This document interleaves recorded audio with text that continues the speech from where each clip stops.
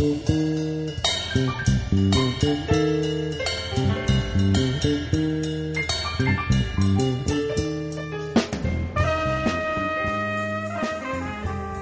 to Pearls and Swine podcast. Thank you for joining me today. I'm going to read my latest blog, Enabling Abusers, Saul and the Ziphites.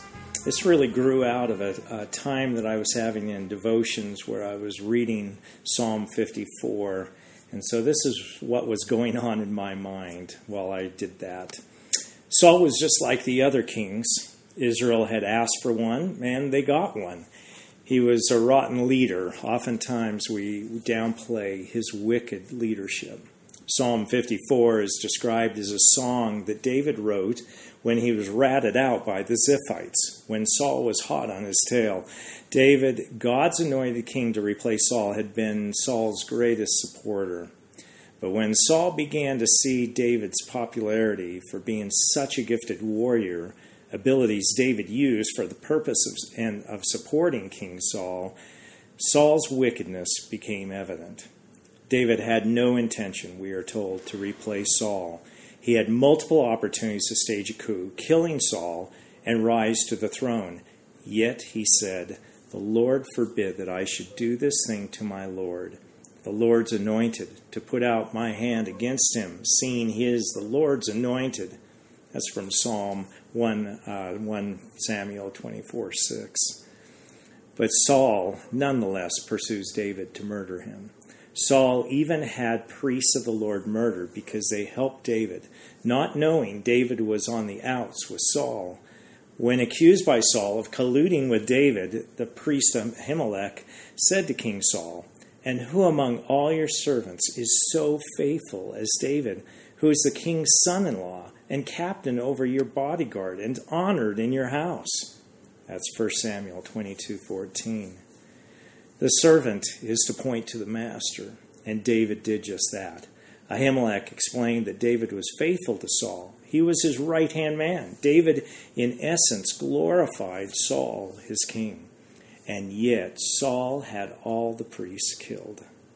Then Saul comes to the Ziphites, from David's own tribe, yet they are all too happy to turn David into Saul, enabling the abusive king. Then the Ziphites went up to Saul at Gibeah, saying, "Is not David hiding among us in the strongholds of Horosh, on the hill of Hachilah, which is south of Jeshimon? Now come down, O king, according to all your heart's desire to come down, and our part shall be to surrender him into the king's hand." Then check out what Saul said to them. Saul said, "May I be blessed by the Lord, for you have had compassion on me." Matthew Henry comments on Saul's words. Saul affected to speak the language of piety. Such expressions without suitable effects can only amuse or deceive those who hear and those who use them. Saul puts lovely religious language on his abuse. "You had compassion on me."